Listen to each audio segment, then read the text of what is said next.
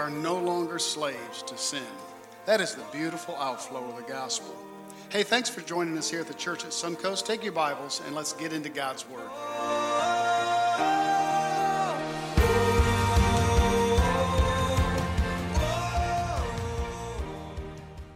And we're going to discover what I believe is the sin that never can be forgiven. And so let's look at it in chapter 12 of Matthew, and we'll begin in verse 22. Verse 22, there's a demon, possessed, oppressed, whichever one you want to flip on. It is a man who's controlled by a demon. Then a demon-oppressed man who was blind and mute. Notice he could hear, he was blind, and he could not speak. When someone's certain faculties are taken away, the other faculties sharpen all the more. This man could hear quite well. And this man was brought to him, and he healed him. The scripture rarely tells us who brought these people, but somebody had to bring them. I love that, don't you? The nameless people that brought the cripples and the blind to Jesus. They're not named, but someone brought him. Notice also the ease that he also always healed these people. There was no process normally. There was no difficulty. It was almost in the presence of Jesus, disease and illness had to go. The ease that he did in just healing this man. And he healed him. So that the man spoke and he saw. And all the people were amazed. Look at the word amazed. It's the Greek word to be out of mind. The modern vernacular would be to blow their minds. They were out of their minds with amazement at this healing of this man who before could not see and could not speak. And this was their response in verse 23. Can this be the son of David? And they weren't sure. They were just asking the questions. Verse 24, not everyone was happy. Larry and I were up on my roof yesterday. No, it was 2 days ago, Friday. And Larry was spraying some chlorine to pressure wash, and I came around the bend of the roof, and red hornets were all over the roof. And he was stepping on them, and he said, help me step on these red hornets. And they were doused with chlorine, so they weren't real active, but they were struggling about. And as we stepped on, these are red hornets. And Jesus, as he's preaching and teaching and healing, these Pharisees are nothing but a nest that has been stirred up in the crevices. Look at these red hornets. But when the Pharisees heard it, notice they weren't there, they just heard it. They said, it is only by Beelzebub, the prince of demons, that this, notice they didn't say his name. The hatred had grown to such a point that they wouldn't say this man. You hear the disdain drip from their lips, that this man casts out demons. Beelzebub. Another name for him is Lord of the Flies. Behind me there is a picture of Beelzebub. It is the flying demon, or their next slide should be coming up. There he is. There's a lot of drawings and pictures of this demon. That is one artist's capture of it. The flying demon. Attractive fella, isn't he? Lord of the Flies. This is who they likened the Son of God to. You can take that picture off. I'll never recapture their attention until you do. Notice verse 25. Knowing their thoughts, he said to them, don't miss the flow of the passage. They weren't there. They heard it. In jealousy or whatever reason, they attribute this casting out of the demons to Beelzebub. That's how he's doing it. He said to them, they talked about him. He didn't talk about them. He went to them and said it directly to them. Notice always his approach. When people talk about you, if you want to address it, don't talk about them. Go directly to them. That's what he did. So knowing their thoughts, he chooses to address this criticism. Verse 25. Every kingdom divided against itself is laid waste, and no city or house divided against itself will stand. Abraham Lincoln famously used this passage during the Civil War to fight against the idea that we can go to war. We must go to war in order to unify the nation. We cannot stand divided. Jesus is using, first of all, logic. The first place he goes is to their logical argument that what you're saying doesn't make sense at all logically. He goes on in the argument, and if Satan casts out Satan, he is divided against himself. How then will his kingdom stand? So first of all, your argument logically does not hold water. Second thing he addresses in verse 27, and if I cast out demons by Beelzebub, by whom do your sons cast them out? There were Israelites, Jewish exorcists during this time. And they were commended. The Pharisees were fine with them. They weren't criticizing them, and yet they took the same standards of non-criticism to the Jewish exorcists and criticized Jesus for the same thing. That goes on today. One standard's okay for one group, that same standard is used against another person or group. Happens all the time. Jesus said you're being inconsistent in your judgment of me because you're not judging the Jewish exorcists that are over there doing it. That's argument number 2. Notice argument number 3 is in verse 28. But if it is by the Spirit of God that I cast out demons, if that's what's going on here, notice he's building his case, then the kingdom of God has come unto you. Point number 3, if the Spirit of God is doing this, then you are you are resisting God.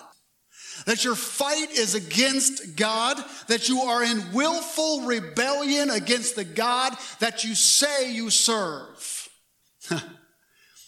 When you battle someone in argument, don't battle Jesus Christ. You'll lose. He's not done yet. Notice what he says in the next verse. Or how can someone enter a strong man's house and plunder his goods unless he first binds the strong man? I've noticed several times in visits to Ed Cobb's house, Ed and Cheryl aren't in here, so I can be honest with you. There are things in Ed Cobb's house that I would like in my house. I'm just telling you, he's got several items that I would like to take. But the problem is Cheryl has quit her job on a regular. I was going to steal them, but then she quit her job and now she works at home. They're always there. So in order for me to steal out of Ed Cobb's house, I'm going to have to tie up either Ed or Cheryl. I'm going to have to go on in there. So I have a plan. Monday morning, Cheryl is going to watch Addie so I can run an errand. So when I come back to don't tell her now. When I come back to get the baby, I'm going to set Addie down and I'm going to tie Cheryl up and steal this. I can't, because I think Cheryl's easier to tie. Maybe I'm wrong. Ed might be easier to tie up than Cheryl. Yeah, I better pick Ed. But whichever, I have to tie one of them up to steal from him. Jesus is saying, I'm going into Satan's territory and I am setting a man free from Satan's grip, and I can't do that unless I first tie him up. He is a tied up demon, and then I can go. He has to first be. When did Jesus tie Satan up? He has not gone to the cross yet. Let me suggest to you that he tied him up in the temptation. When Jesus as a man went out into the 40 days and was tempted by the devil and came out victorious, At that point, he had binded the devil. By the way, we don't have to do that. You hear Christians say that. By their prayers, I'm going to bind the devil. The devil was bound up when Jesus came out of the great temptation. Not only is Jesus bound up by the victory of the Son of Man over the temptation to sin, as a bound demon, he at the cross had his head crushed. Don't you love that? It's like tying a nasty armadillo up with a rope. And then you got him and you're dragging him all over the yard. And then you finally pull your shotgun out, and as a bound up armadillo, you just shoot him in the head. That's what happened to Satan. For 3.5 years, he was drug around Palestine all bound up. And then at the cross, Jesus took his big shotgun out and just blasted him in the head. That's our enemy right there. But at this time, he was bound up. The fourth argument was this, that you are blind to the binding of Satan, but there's a fifth argument. Notice verse 29 and going on. Then indeed he may plunder his house. Verse 30.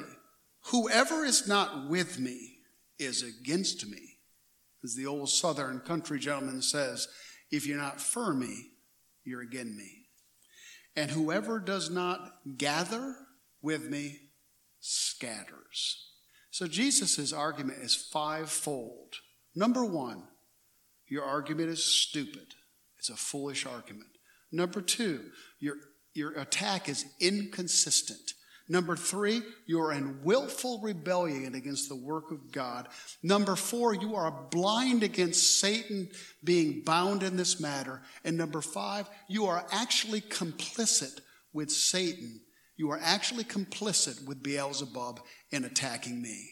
G. Campbell Morgan suggests it would be an interesting study to chart out the questions, the critical questions that Jesus was asked, and then see how many follow-up questions he got after he answered them. I think very few. Because after his initial answer, most men walked away. There was nothing else to say. So let's go on and let's look at the sin that will never be forgiven. And let's see what it is. Therefore I tell you, but let's look at verse 30. That's important. Whosoever is not with me is against me. And whoever does not gather, pull in. The word gather is a word, it's a fishing term to cast a net and pull in a bunch of fish. It's interesting that the word scatter is also a fishing term to have a rip in the net or to tear or cut the net. It's the idea of pulling all the fish in and a big tear or rip happens and all the fish scatter. That's the idea, the picture. Jesus, most of the time, taught and preached in pictures, and that's what he gives them. He that gathers is with me, he who scatters is against me. Look at the next verse, verse 31. Therefore, based on your assumption that the work of God and the Holy Spirit healing and doing this work, you're addressing the work, my work, done by the Spirit of God. Therefore, I tell you, every sin and blasphemy will be forgiven people. But the blasphemy against the Spirit will not be forgiven. So what is this blasphemy? This speaking against. That's what blasphemy is. It is speaking against. It is holding the hand up. It is countering it. He goes on to say, whosoever speaks a word against the Son of Man, against Jesus himself, that can be forgiven. But whoever speaks against the Holy Spirit will not be forgiven, either in this age or in the age to come. This is not a sentence against the scribes and Pharisees at this time. This is a warning that they are on a path that's going to lead them to this final judgment. Well, what is this sin, this blasphemy against the Holy Spirit? We need help from another gospel. So let's turn to John. Jordan, put that verse up in the Gospel of John. Turn your Bibles to John 16.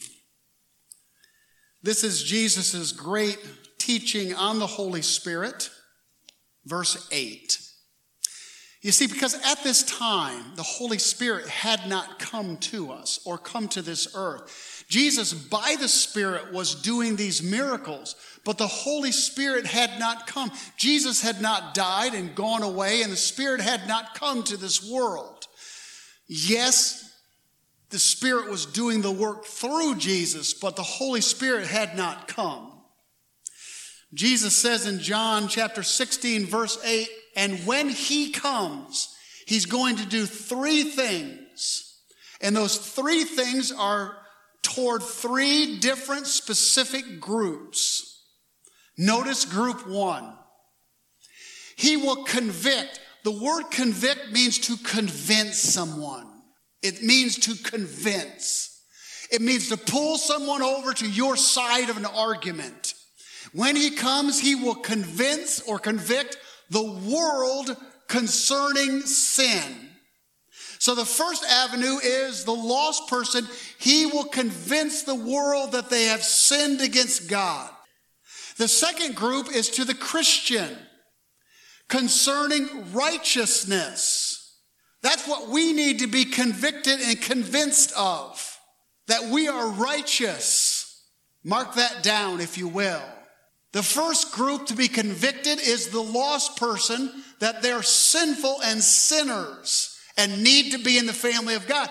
Once we're in the family of God, the convicting Holy Spirit's job for you is not to convince you of sin, because sin is gone for you now.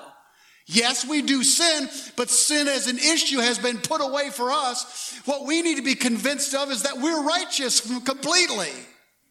That's the path for us. That's what because we think we're still in that old flesh, we need to be convinced and convicted that we are perfect tens. That's the way we grow. The third group is Satan himself. The Holy Spirit convinced and convict that that judgment is coming. And notice the next verse, and it isn't up there, but I'll read it for you. The next verse, concerning sin, because they do not believe in me. Concerning righteousness, because I go to my notice, concerning sin, because they don't believe on me. Concerning righteousness, because I go to my Father. All our righteousness is because Jesus goes to the Father and is advocating for us in heaven. He's our righteousness. And you will see me no longer. Concerning judgment, because the ruler of this world is judged. Satan. That's the Holy Spirit's job. So what is this blasphemy of the Holy Spirit? Listen carefully. I'll relieve you forever of the fear that you have of this verse and of this teaching. This is nothing more or less than this. It is lost man's refusal of the Holy Spirit's testimony of the gospel. It is the lost man saying no to the Spirit when the Spirit comes and says this, and some of you might be in danger of this sin today if you're lost. If you do not know Christ as your Savior, you're walking down a path of committing this sin that will never be forgiven, and that sin is rejection of the Spirit's testimony of the gospel of Jesus Christ. It is rejecting Jesus Christ, and the first stop of that is the Spirit saying Jesus is the way, Jesus is the light, Jesus is your substitute, and you saying no to it. If you're saved, you cannot commit this sin because you've already bowed your heart to it. You're safe within his arms. If you're worried about committing this sin, it's proof that you can never commit this sin, because those who aren't worried about it are the ones who are in danger of it because they're not saved. That is the sin that will never be forgiven, is the sin of and it cannot be committed in this lifetime. I heard years ago about a teaching that at the time I embraced, but I question now whether there's any verses to back it up. And it's this, that a man can reject the gospel so many times in his life that the Spirit of God stops dealing with him. You ever heard that? Where's the biblical basis for that? I'm not sure there is one. I'm not sure it's not true, but I don't know if there's a verse that teaches that. I think as long as a man has breath in his lungs, the Spirit of God can break down a cold heart and he can get saved. But once that man dies in his sin, it is too late. It's over. So much for the universalist. So much for those who say that a man will spend so much time in hell and then finally get redeemed out of hell. This sin will never be forgiven in this age or in the age to come. Never. And that's a popular teaching in this age of universalism, that all will be redeemed someday. No, no, no, no. Hell is forever. And this is the sin that can never be forgiven, the unpardonable sin, the sin of rejecting the Spirit of God, the Holy Spirit convicting mankind of sin.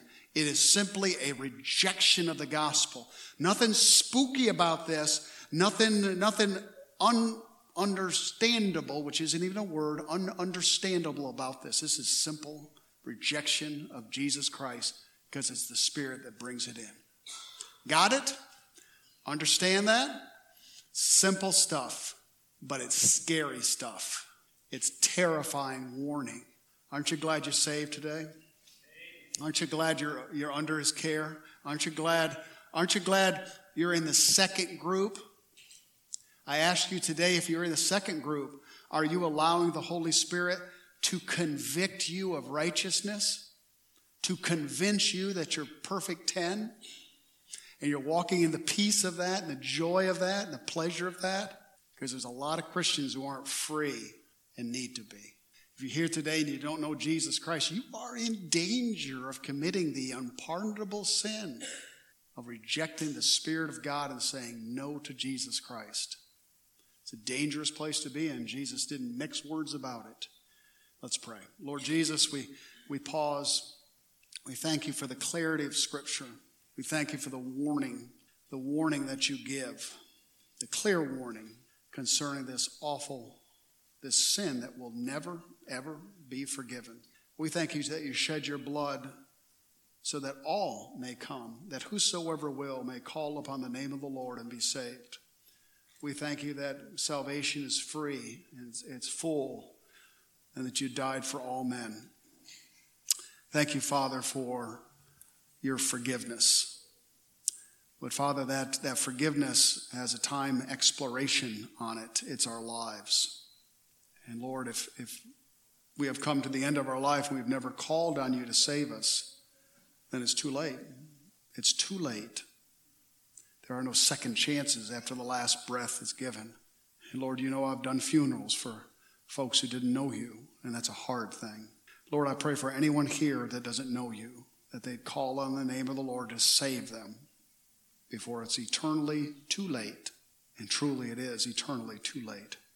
I pray for the rest of us that we would be busy about sharing the love and compassion and gospel of Jesus Christ, knowing that our time is limited to share that gospel, and that we would revel and enjoy in the conviction of the righteousness that you've given us, and that we would rejoice, Father, in the full victory over our enemy. In Jesus' name, amen. Hey, thanks for joining us today at the church at Suncoast. We pray that the message was a blessing to you. If we can be of any help, don't hesitate to contact the church on our Facebook page or at suncoastjax.org. If you are in the listening area, we'd love to have you attend any of our services. We hope you have a great day, and we'll see you next time.